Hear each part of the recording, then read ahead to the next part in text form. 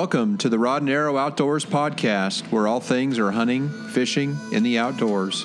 At RNA, we are public land DIY conservationists that like to share our passion for the outdoors. So join us and our pro staff team as we interview experts in the industry to share insight knowledge to help make outdoorsmen more successful.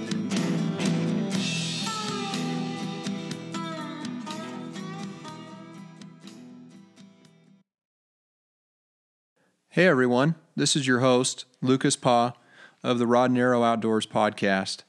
I just wanted to take a minute and say thank you to everyone and all our listeners. If I could sum up 2016 in one word, I would say it would be blessed. It has been such an amazing year, both professionally but also personally, and also from an outdoor standpoint. You know, the spring started out great. We were able to harvest some good Rio Grande turkeys. Then we rolled into the summertime, which for us here in California allows us to hunt black-tailed deer, which we had a great time doing that. Our fall season started in Montana, where in our group, specifically in our Rod and Arrow Outdoors group, we were able to harvest, 4 bull elk, another couple antelope, a couple antelope does. We were able to shoot 3 whitetail bucks and multiple whitetail does. So just very blessed and fortunate this fall in 2016. And then to round out the year, I got to spend some quality time with a good friend of mine here in California hunting mule deer and just had an exceptional time on that trip. And just a lot of good memories shared, not only with friends, but with family, and just was able to have a really great time. That's really what it's all about. So again, I just want to wish everyone, a happy holidays, and thank you all for your support. Without the listeners, without you all, we would not be able to do this. Part of our intent and mission is to give you all, helpful resources. We try to really help the do-it-yourself DIY hunter, and there's millions of licenses that are purchased every year, and part of our mission is to help those folks and really give them information. Because I remember the first time when I tried to start doing this stuff by myself, I didn't have any help, and it was tough. So we don't want those folks to have to go through that. We want to help you all with your adventures and journeys. So anyway, today's episode is going to be a great one. I'm not going to get into too many of the details because I'm going to let the podcast speak for itself. So anyway, thanks again, everyone. Happy holidays, and we'll plan on seeing everyone back in 2017 for another great year. Thank you.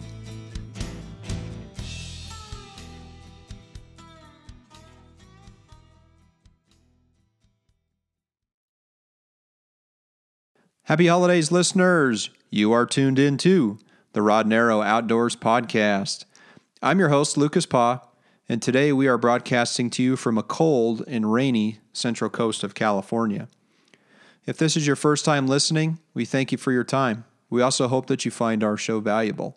If you're a subscribed listener, we want to just say thank you for your continued support of our podcast. Today in episode 7, we sit down with a avid outdoorsman who actually was fortunate to spend some time hunting mountain goats in British Columbia this fall. So as we do with all of our Rod and Arrow Outdoors podcasts, we always try to open up with some type of trivia or fun facts. Specifically today, we are going to discuss the Oreamnos americanos, which is the scientific name of a mountain goat. Mountain goats are actually native and indigenous to North America.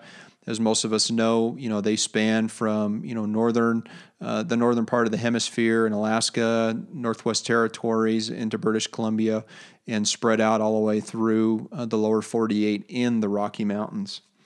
Mountain goats are actually not goats, but are actually members of the antelope family, typically used interchangeably. We tend to call goats and antelope goats and vice versa. So technically, they're actually not in the same class. They do have slender, pointed horns that extend up and away from their long, narrow faces, obviously distinctly identifiable. The goat horns do grow continuously and are never shed, unlike the antlers of an elk, deer, and moose. So again, to get technical, a lot of our peers will interchange the use of horns and antlers.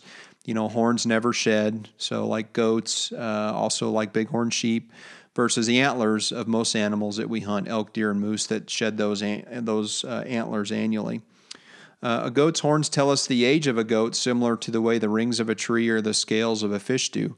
These rings form on a goat's horns each year, and the horns of a mountain goat will actually have one less ring than its age. So, interesting enough, when you're going to determine the age class of the animal, they will use the actual rings on the horn itself. So, a horn of a goat that is 2 years old will have one ring, and so forth. A 3-year-old will have 2 rings on a horn, and so on. So it's just kind of interesting how you age, similar to like a sheep, how you horn them based on the rings. Females have a big curve at the tip of their horns, while males have a slow curve along the entire length. So why is that important? Well, when you talk to folks in the industry about trying to, characterize male versus female, it's tough with mountain goats because there are not a lot of distinct features. We talked a little bit about how their curve of their horns can kind of give that away. But if you don't have very good optics and can see from, a far distance away, it's difficult to tell whether or not you're hunting a male or a female.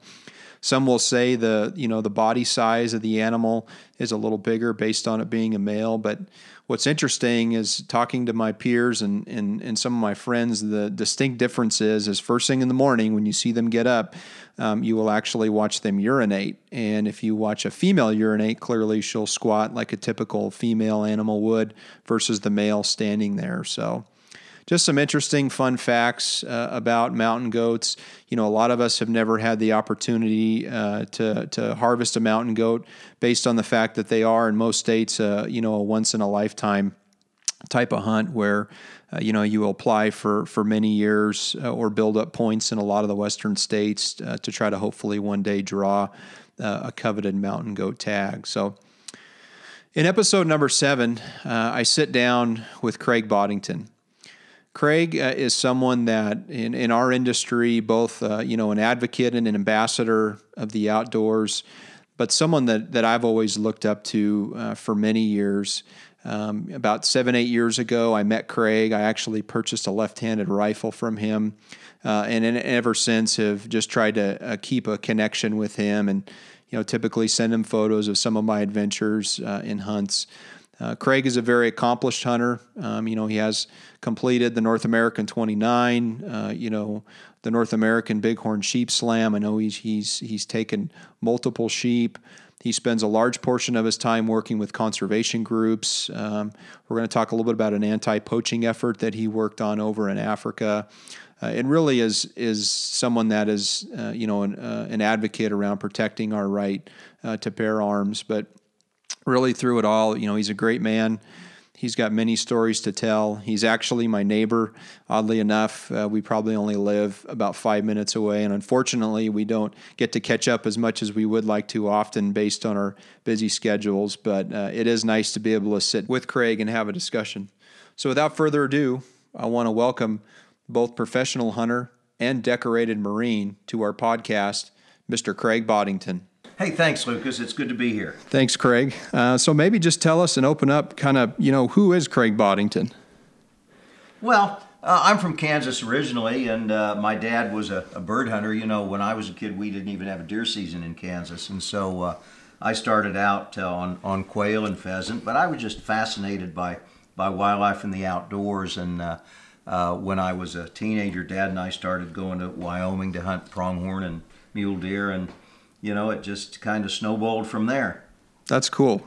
Yeah. So do you remember some of those memories as a kid hunting with your dad? Because I know some of the better memories I have of hunting as a kid were with my father. Oh, absolutely. And with my grandfather as well. They were all bird hunters, and we usually had pretty good bird dogs. And of course, we had a lot of quail in Kansas back then. We really don't anymore. We've got whitetails, we've got turkeys, which hardly existed when I was a kid. But yeah, some great memories of hunting with Dad, and still miss him. Yeah, absolutely. I'm right there with you. Maybe just tell us a little bit about, so you're obviously a decorated Marine in the Marine Corps and spent basically a career with the United States Marines. Maybe tell us just a little bit about your background in the Marine Corps. Well, I got a Navy ROTC scholarship to the University of Kansas. I guess I could have gone someplace else, but that was the only school I wanted to go to. Family's always gone there, and I've got a daughter who's graduating from there in May. So that was family tradition to go to University of Kansas. But I had a Navy scholarship and took the option of going into the Marine Corps from there. I did 5 years active duty and got out and went to work. Within a year, I was working for Peterson Publishing, but I stayed in the reserves and really retired with 31 years service. So I had a great career, and in those days, Bob Peterson was fortunate. I was fortunate to work for him, and he let me do it. And so I spent quite a lot of time on active duty. I was really just a drilling reservist until the first Gulf War, but then, of course, we all got called up. And after that, it got busy. But by then, I'd left the office, so I just kind of kept a sea bag packed. And the Marine Corps is chronically shorthanded, and so I would keep a sea bag packed. And the operative word was volunteer, because that didn't count against the congressional end strength. So somebody'd call and say, "Hey, Craig, would you like to volunteer to go to this place or that place for 6 months?" And I'd say, "Sure, I'd love to volunteer to do that." Yeah, I wouldn't mind volunteering to go to probably some of those places that you were asked to go. That's cool. One of the ways I actually, I've known Craig for a few years. I actually purchased a rifle from him about 7-8 years ago. But when I was preparing to go to Argentina for one of my big game hunts, I actually read your book, Big Game Argentina, and I was reading through that, and it was interesting.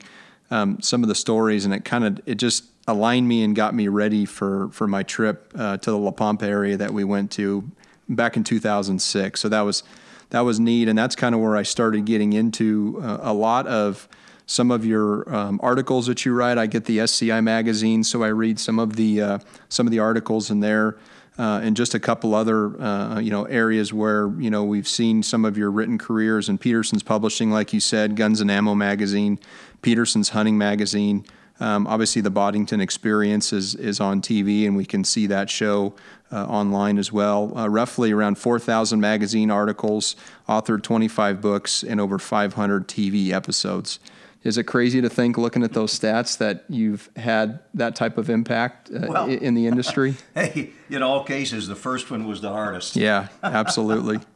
So maybe just tell us a little bit about, writing is something that doesn't always come easy to folks. A lot of people, like to hunt and like to share that experience, but they have a hard time putting it on paper and writing about those experiences. Where did you get that passion for writing? Well, I think if it doesn't come easy, you probably should be doing something else. I'm the most non-mechanical person in the world. I can barely change a tire, but I can spin words real fast. English degree, and when I was a kid, I knew I wanted to write, but I didn't really know what I wanted to write about, and that really just sort of developed. Obviously, I have a passion for the outdoors, and I was lucky that the two came together, and so I've done that for a long time now, and I enjoy the writing. The writing is really fun for me. It's not difficult. It sort of moves itself along, and I think of myself as a journalist first and foremost. We do television today because, hey, it's a multimedia world, and you have to do internet and you have to do TV to be as relevant as you might want to be. But I love the writing, and sitting down now at the word processor and trying to spin a story, that's not work for me. That's fun. That's cool. Yeah, it's neat to read your articles because you can almost relive some of the experiences in a lot of the publications that you write. But just to kind of flip that, so talking a little bit about the TV episodes, is it difficult to do some of those TV episodes in terms of like some of the reenactments that happen and kind of being on a script versus, when you can write, you just let it pour out and it happens. But I would guess TV is a lot different. Well, TV is a lot different, and what I tell people is the best way I know to ruin a good hunting day is to take along a TV camera, because it's an appendage. You do get used to it. Initially it's very, very difficult, and the longer you do it, the more you're able to ignore the camera. And the hardest part is forming a team between you and the guy that's operating the camera, or in some cases the woman that's operating the camera. It has to be teamwork, and it's really, the camera person can make it real smooth, or can make things really difficult, can make you look good or make you look bad. So it's very much a team, and I've been really fortunate to work with some great camera people that have remained really good friends, and that helps tremendously. But now that said, I've got colleagues and peers that just absolutely love the TV camera. I don't love it. I've learned to deal with it. Yeah. And that's about the best I can say, is I've learned to ignore it. Yeah. No, that's cool. When I was in New Zealand a few years ago, I was there with a buddy of mine from Worldwide Trophy Adventures, and they had brought out a camera crew, and they were actually on this hunt to try to publicize this hunt as a part of their business and their process that they do. So what was neat about it is they went out with me on my red stag hunt, and I had never had a camera guy. I mean, I've had some amateur camera guys where we go out in Montana every year and video our own hunts, but this was a professional camera guy, and it was interesting. This guy was a hunter, so I think the difference is he understood where he needed to be and where he needed to go, versus, some folks that do videography may not be outdoorsmen or may not be hunters, so they may not understand the angle or where they need to be when you're setting up for the shot. That makes it rough. I mean, I've been fortunate. My camera operators have also been hunters, and that helps a lot. But, generally speaking, the camera person is trained.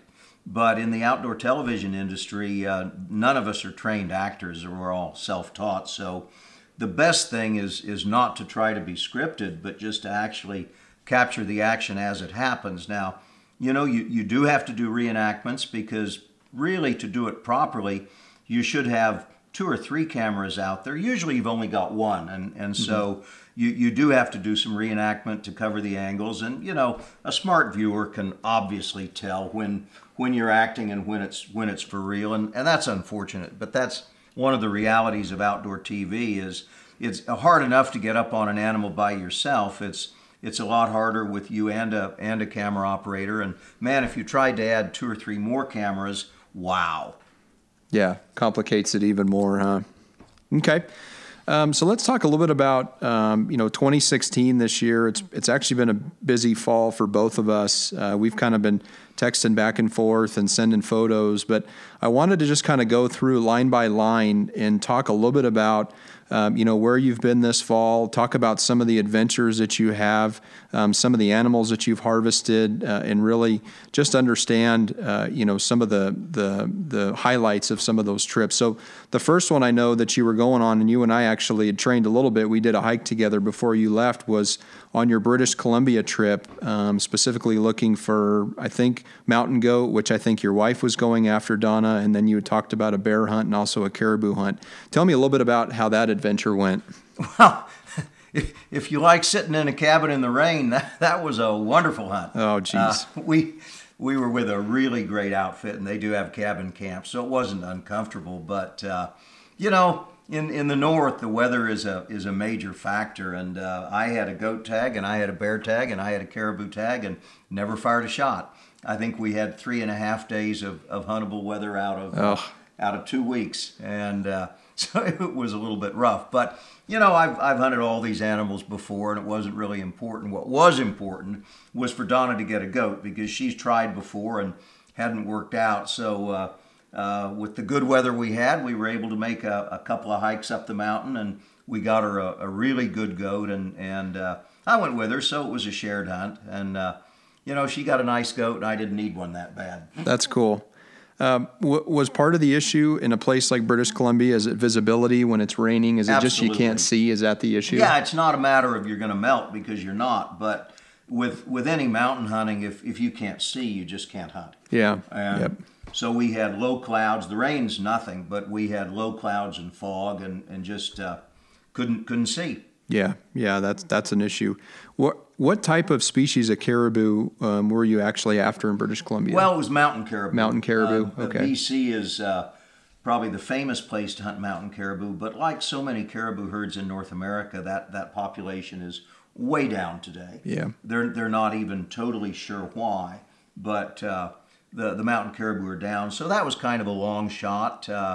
I'd been up there a couple of years before, and we'd seen a particularly large grizzly, and that's really the bear we were looking for. And we saw other bears and passed, but we never saw the bear that we were looking for. And again, we had just so little glassing visibility.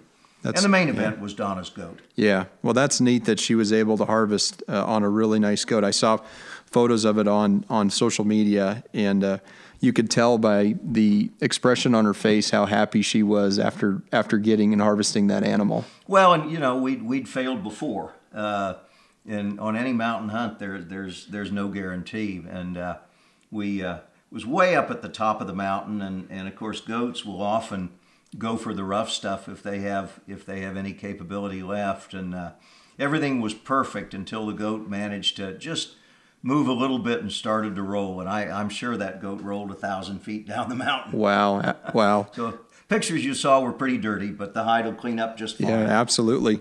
What rifle was she shooting on that trip? She was shooting a Blaser and .270 Winchester. Oh, very nice. Very good. Okay, very cool. So then we transitioned. So I think that was in the end of August, September, and then I think you had made a trip out to Africa. Yeah, the end of September we went to Mozambique, and that was a lovely hunt. So what were you guys doing out in Mozambique? Well, it's a place I've been a number of times, and what I love about it is, and so rare in modern Africa, is the outfitter's done a really good job with managing his area with anti-poaching and with just keeping the habitat in good shape. So I see it getting better every year. We were mostly hunting buffalo, but there's a lot of other plains game around. But really, it's just a great area because you see so much game there.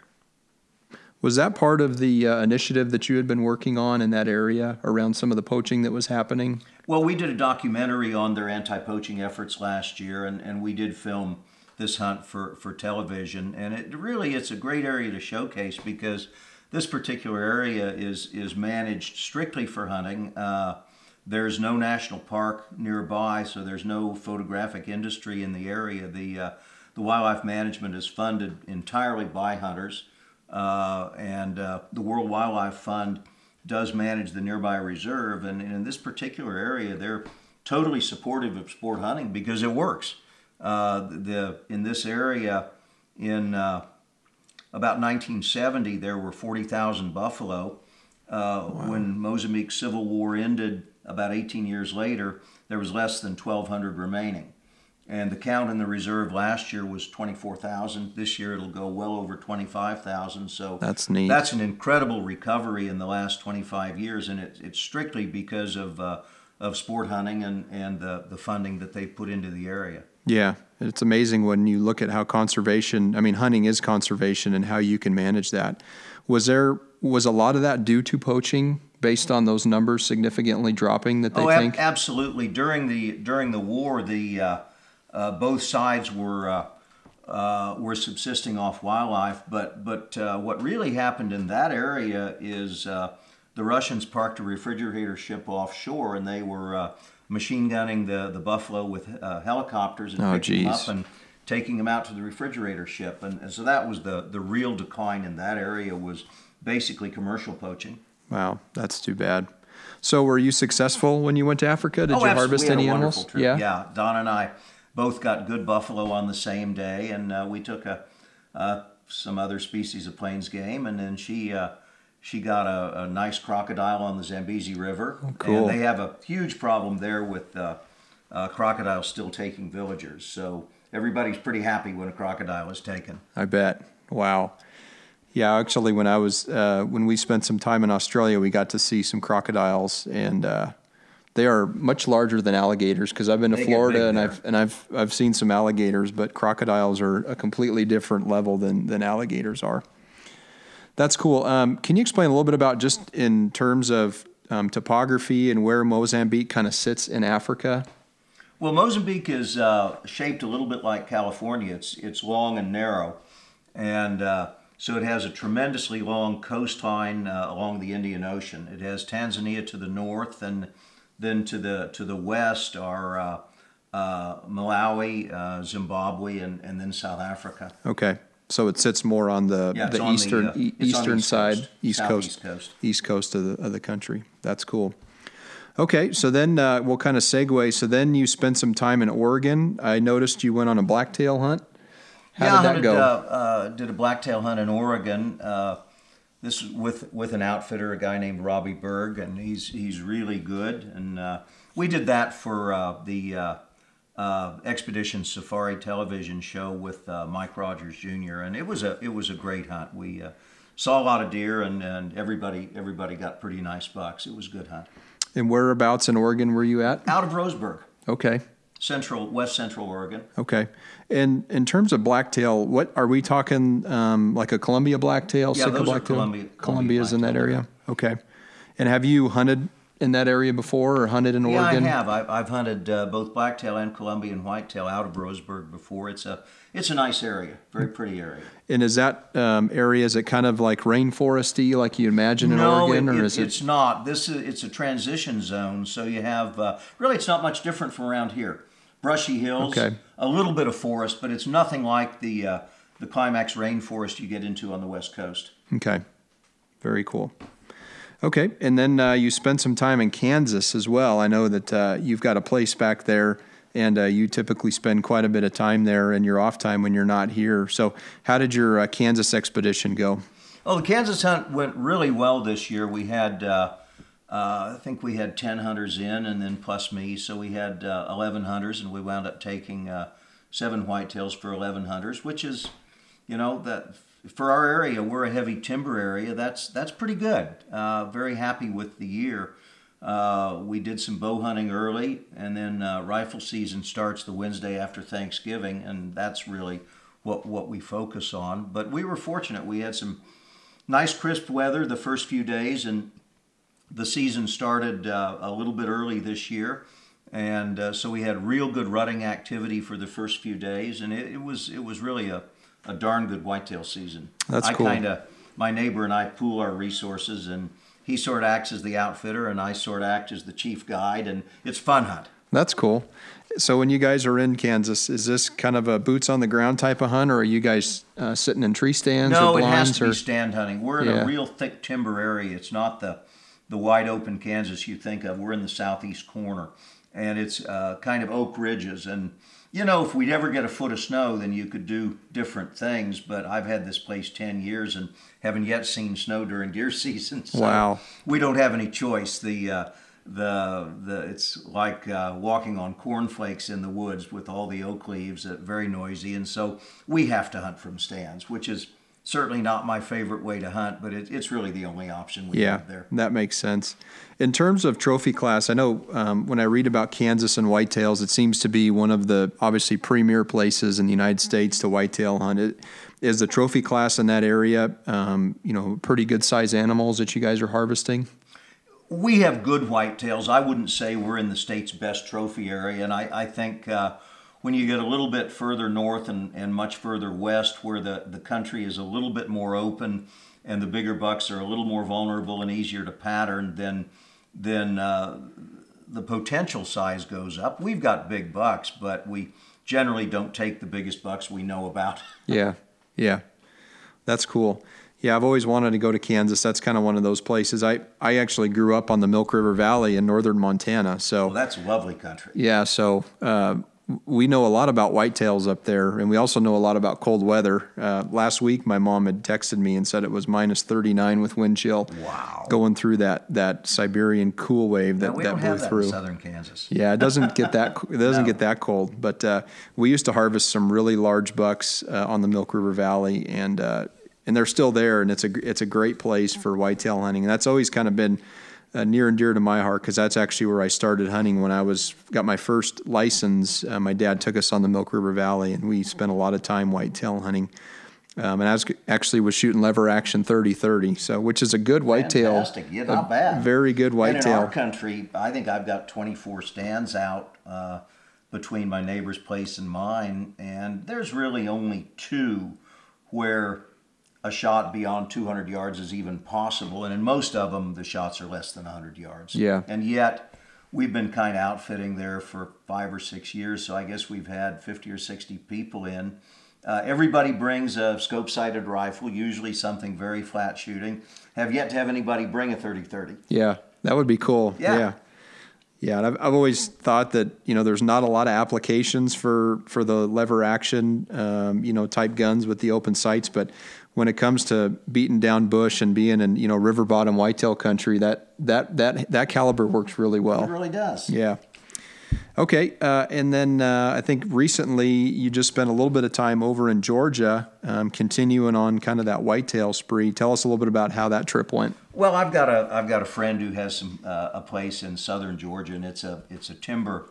It's basically a block of timber managed for timber harvest, and but they put in a lot of food plots, and it's just a fun place.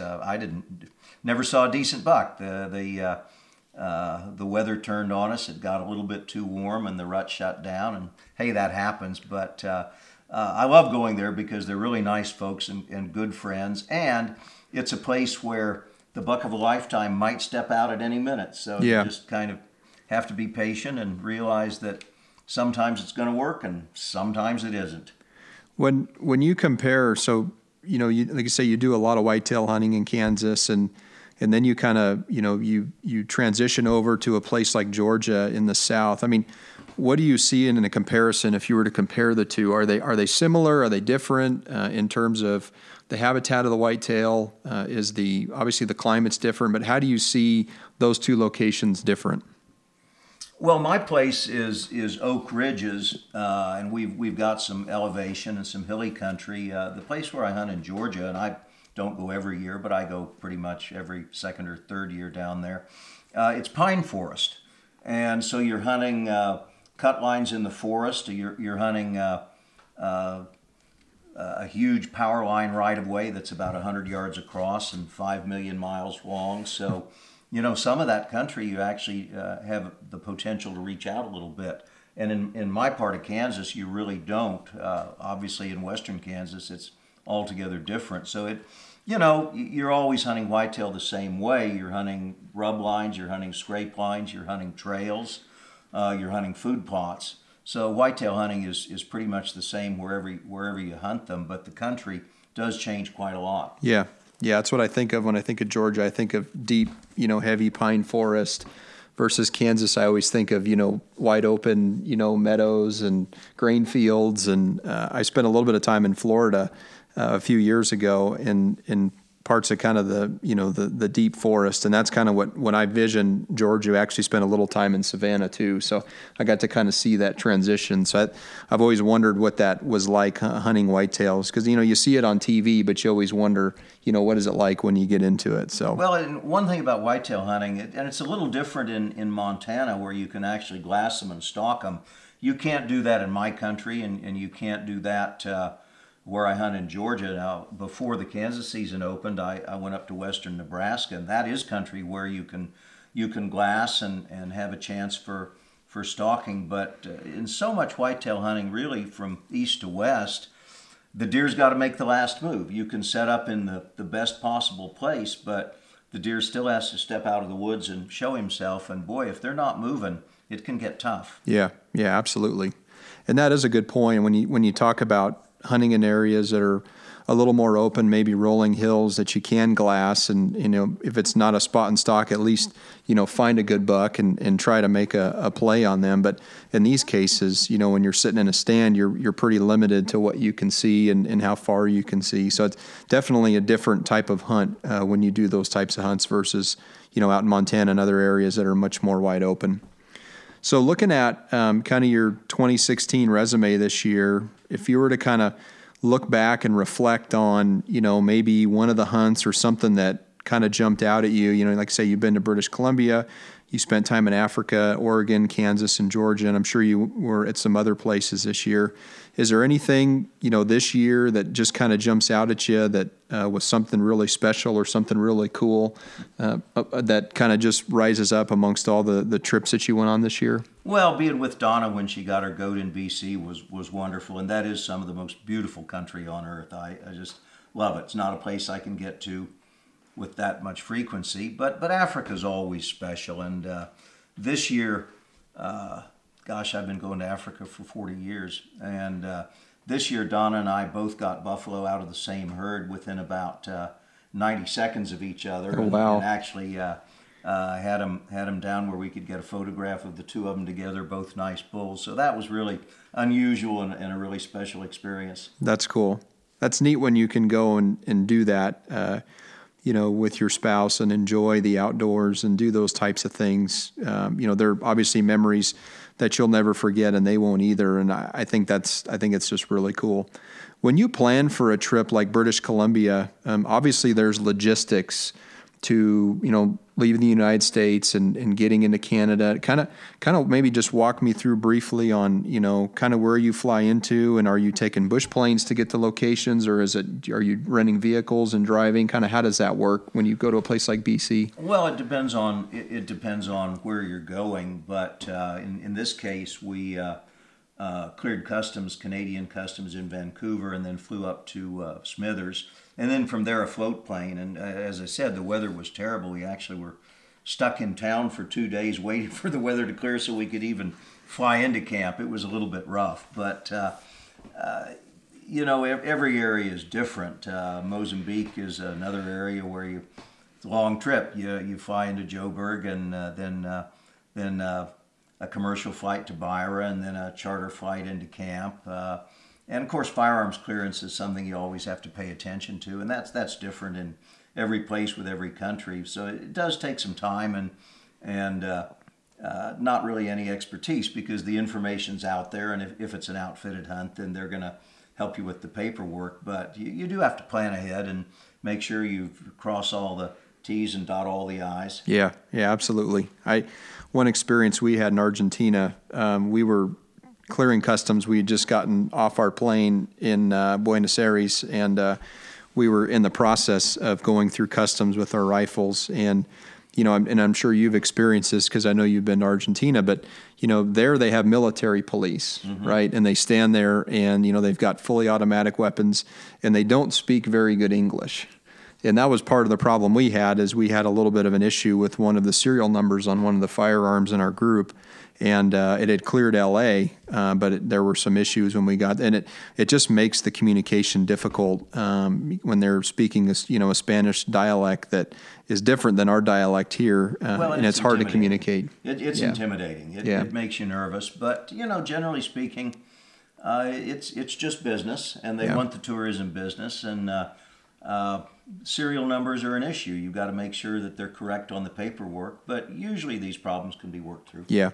That's why I like going places like Australia, New Zealand, because usually at least they can, speak our language, and they may have a little bit of a English dialect, but usually a little easier to get through. When I went to New Zealand, I took my archery equipment, so I didn't have to deal with bringing a rifle, but I've done that in the past, and again, it's a lot of logistics and a lot of planning to make sure that those trips go smooth. Okay. Let's look ahead into 2017 a little bit, and I want to talk a little bit about, and I know you're big, especially kind of now there's a little bit of a lull period for it, but I know in January and in the spring time it's going to get busy again for you, specifically around trade shows, because I know you're very heavily involved in a lot of the conservation organizations out there. So maybe just give us a little bit of a highlight in 17 on where you'll be and some of the trade shows that you're going to attend this year. Well, this year we start with the Dallas Safari Club, which is January 5 to 7, 5 to 8, and then the SHOT Show is in the middle of the month, and of course that's a major trade show for me. And the problem this year is the Sheep Show interferes with the SHOT Show, and I've got to be at the SHOT Show, so that takes care of that. And then Safari Club International Show is I want to say February 4 to 7, and so those are the major trade shows. Then of course I'll go to the NRA show later on in the year. Yep. And I believe it's in Atlanta this year. That's what I was talking to Jason. I think he had said that it was in Atlanta. Yeah, so I noticed that too. I'm planning on attending the Sheep Show in Reno this year, and that's a neat show. I've been to that a few years in the past. It's a lot of fun. They do a great job too. Yeah, Yeah, it's amazing when you look at, you were talking about some of the numbers around the buffalo in Mozambique, and it's amazing what we've done with sheep in the United States as well. Actually, just the Federation of Sheep and what they've done to conserve the bighorn and all the different species of sheep out there. They really have. I mean, the increase in the last 30 years has been just exponential. They've done a wonderful job. Yeah. Okay. So SCI, I know you're very heavily affiliated. I think even last year you had hosted a dinner or a banquet or something during the SCI show in Las Vegas last year. Do you have any plans, or you typically have a booth there, or are you bouncing around? Always have a booth there. I've got a new book out this year, so I'll be there. I'll be there selling pieces of paper, and I do 2 or 3 seminars during the course of the SCI show. Likewise, Dallas Safari Club. Okay. Do you typically, I know because you've got multiple sponsors, do you float in between some of the sponsor companies that you're with, or do you specifically stay at your booth during this time? I pretty much stay at my booth for Dallas and SCI, and then I go to some of our TV show sponsors' booths during the SHOT Show. Okay. And SHOT Show's in Vegas, right? That's right. Yeah, SHOT Show's in Vegas. Have you ever attended the Western Hunting Expo in Salt Lake City? Have you ever heard of that one? I have, yeah. It's a great show. I haven't been able to make it for the last several years, but it's a very good show. Yeah. I'm planning to hopefully attend that one. It's in February. I think it's in the second week of February. So what I like about that show, it's all about hunting, and I think it's cool, because I'm a big outdoorsman, and I really, really enjoy fishing. Which SCI provides a lot of that opportunities because they've got a lot of the guided fishing trips that they do at SCI. But the Western Hunting Expo, it is specifically 100% hunting, and it's just cool because you've got a lot of like-minded people in the same room talking basically the same language. So it's cool. It really is a great show, and the Rocky Mountain Elk Foundation is as well. And I mean, I'd love to make them all, but Lucas, I can't. Yeah. No, between hunting and family and life, you got to find some medium in between all that. And deadlines. Let's not forget deadlines. Yeah, deadlines. That's right. You've got a book out, so that's busy as well. One of the things I was looking through the SCI magazine for 17, and I was just kind of going through some of the different hunts and some of the different merchandise, and I noticed there's a 10-day Namibia hunt that it looks like they're going to be auctioning off with you. Mm-hmm. So that's cool. Maybe tell us a little bit about that hunt. Well, it's with Barry Burchell's Frontier Safaris, and I've done auction hunts with him before, where I'll accompany the winner, and they run a great camp. It's lovely country, and just a fun hunt. Yeah.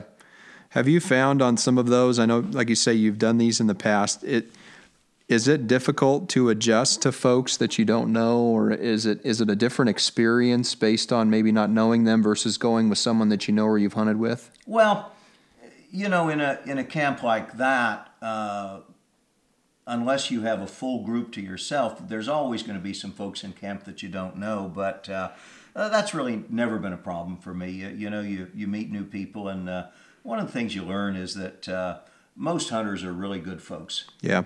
No, we all share the same thought concepts, and it's when you, like I say, when you have like-minded people together, typically there's not a problem of getting along with those types of folks. So that's cool. So that's a little bit about your trade show, really where you're going to be for the next few months. What do you have planned or in line so far for any hunts that you have for 2017? Well, it's always a busy year, but I'm going to go on a hunt in Armenia, which is in kind of Central Asia, in March, and back to Africa in the summertime, and hopefully do a little turkey hunting in the spring. And I haven't even planned the fall. Wow. So Armenia, what will you be after in Armenia? Oh, the Armenian mouflon and Mideastern brown bear. It's kind of an interesting place. Okay. And where does Armenia sit in conjunction to, is it in Europe or Eastern Europe? It's in, I would say, Western Asia. It's okay. South of Georgia, which is part of the Russian Federation, and it borders Azerbaijan to the south. So it's kind of in what you'd call Western Asia. Okay. And it's an interesting country.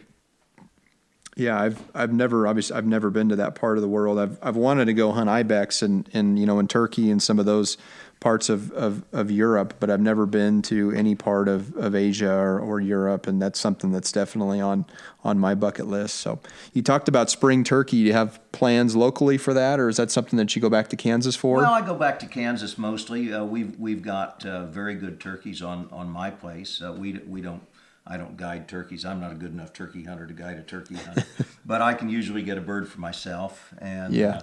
then in early May, I'm going to Mexico for the Gould's turkey, which is actually something I've never done. Wow, that's cool. Yeah. A friend of mine, he guides for Gould's down in Mexico, and to get your slam, you've got to get a Gould's turkey, which is the only one I think. I think they have some Gould's turkeys in Arizona, but I think you have to go to Mexico to get them in order to get your slam. So that's cool. In Kansas, are those Merriams or Easterns or what? We're really in the hybrid zone. We're very close to where they're pure Eastern turkeys, and looking at my birds, I can't tell that they have any Rio Grande in them, but we're technically in the hybrid zone. Okay, that's cool. Very cool. Just a general question I want to ask, and it's kind of a broad question, but when you think about the places you've been, and obviously over your career, is there any one place that stands out in terms of an adventure or something that you've done that you're laughing? So obviously there's something, but just really that kind of rises to the top in terms of some of the things that you've done in your lifetime? I get asked that a lot, and really my standard answer is it's either the last hunt or the next hunt. Yeah. I love it all, and you can't rank these things. That's cool. It's impossible. That's cool.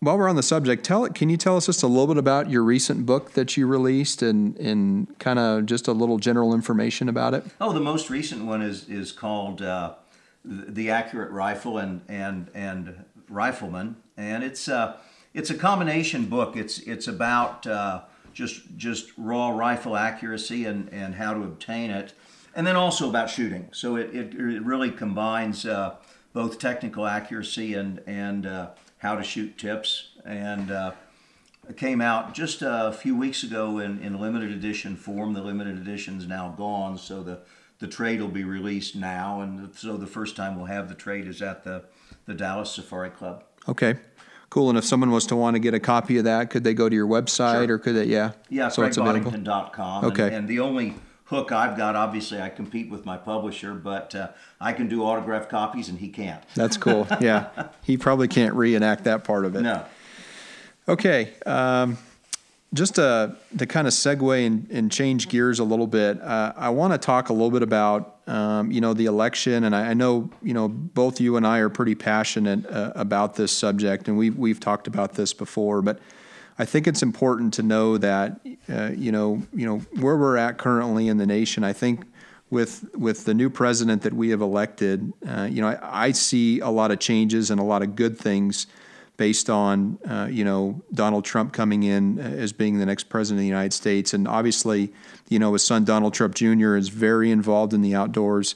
I saw him speak at a sheep show many years ago and had a newfound respect, not only for him, but also I think the family, just based on his vision and their visions of the outdoors, and obviously the Second Amendment and things that we all cherish very much. But when you think about this election, Craig, what do you think this means kind of for our hunting community and really, for the future of our outdoors?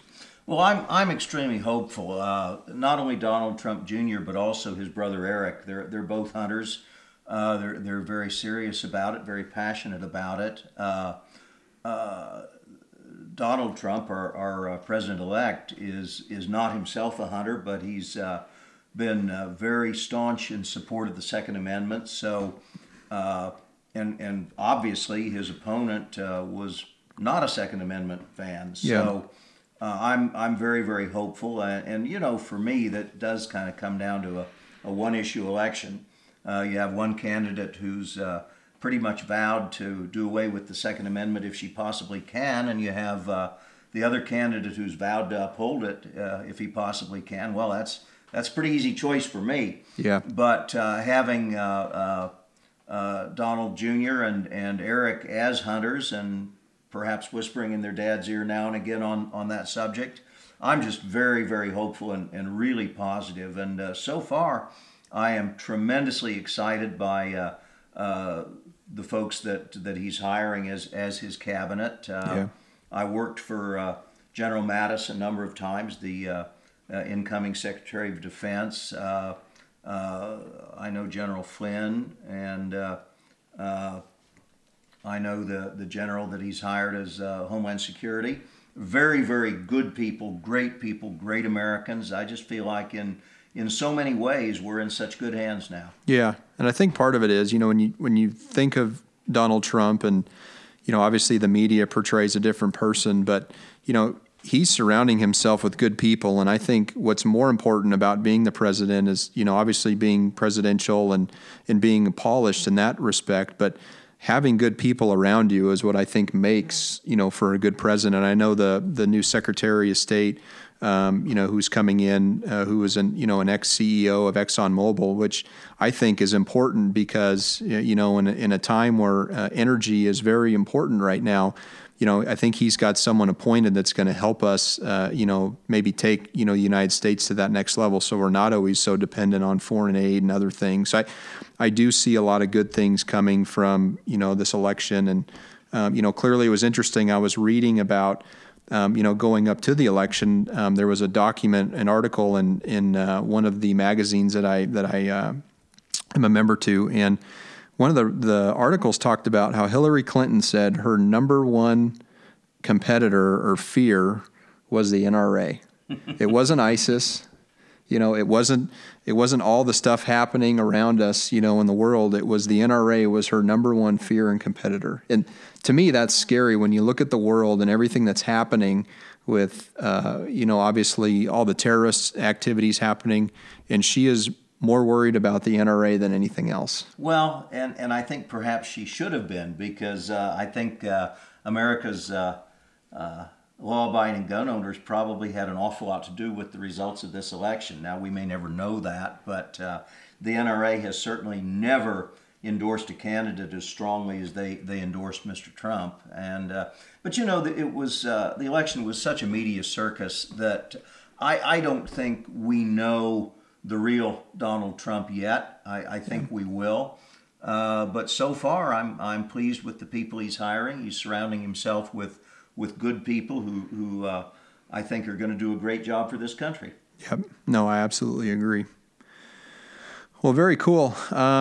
Just to kind of recap, we've talked about some pretty neat stuff today, and it's just really neat having Craig on the show. Craig brings so many years of knowledge and history, not only from his career as being a Marine, but also as a professional hunter. And his laundry list, if you will, of places and animals that he's taken is quite amazing. So, have you filled your North American 29? I have. You have, okay. And obviously, you've got a sheep slam, and you've pretty much probably captured all the different things that every outdoorsman would like to have. So that's really neat that we're able to capture some of that today. So, just kind of in closing, in terms of some of our comments and things that our listeners can take away, I think specifically, get out and, get on Craig's website and, obviously help the cause. He's got multiple publications and books out there. If you ever want to know anything about Africa, he's probably the guy that you would want to talk to and get some insight from, and also social media. So, Craig, maybe just tell the listeners a little bit how they can get a hold of you. I know you said you're not super tech savvy, but I think you do have some social media platforms that you utilize. We do Facebook. Look for Craig Boddington and the Boddington Experience, and we do Instagram and so forth. As I say, it's a multimedia world, and so you simply have to be involved in those platforms, and we are. Yep. No, it is. It's interesting to think, 10 years ago, how we used to do this, and for me, it was having little photo albums. So if I would go on a trip, I would take my digital prints to Target, I'd print them off, and I'd have a little album to show people, hey, here was a recent hunt I went on. Now it's like you pull up your phone and you go, here's my recent trip I went here, it's just interesting how things have changed, and really from a social media platform. Some would argue it's better. Some would argue would say, I don't like it, but it is what it is, right? It's That's here to right. stay. It's neither better nor worse. It just is. It is what it is. Yeah. So, Craig, any closing comments today, just either based on anything we talked about or any just closing comments you'd like to share to listeners today? Well, Lucas, I appreciate being with you. Always fun. And, we are neighbors, and we really should spend more time together. But, it's going to be an interesting year. We're going to see how the new administration unfolds. But I have tremendous hope now, both for our sport and for the Americas we want her to be. Yeah, no, I agree. I think it could only get better. And some would say it could have gotten worse. And I mean, yeah, I guess it could have gotten worse, but I think we're in a much better place now. And just some of the little things we're starting to see already are moves in the right direction and positive for the country. So that's where I know both of our value sets sit and where we want to be. So that's good. Okay. Well, I would plan to hopefully catch up with you.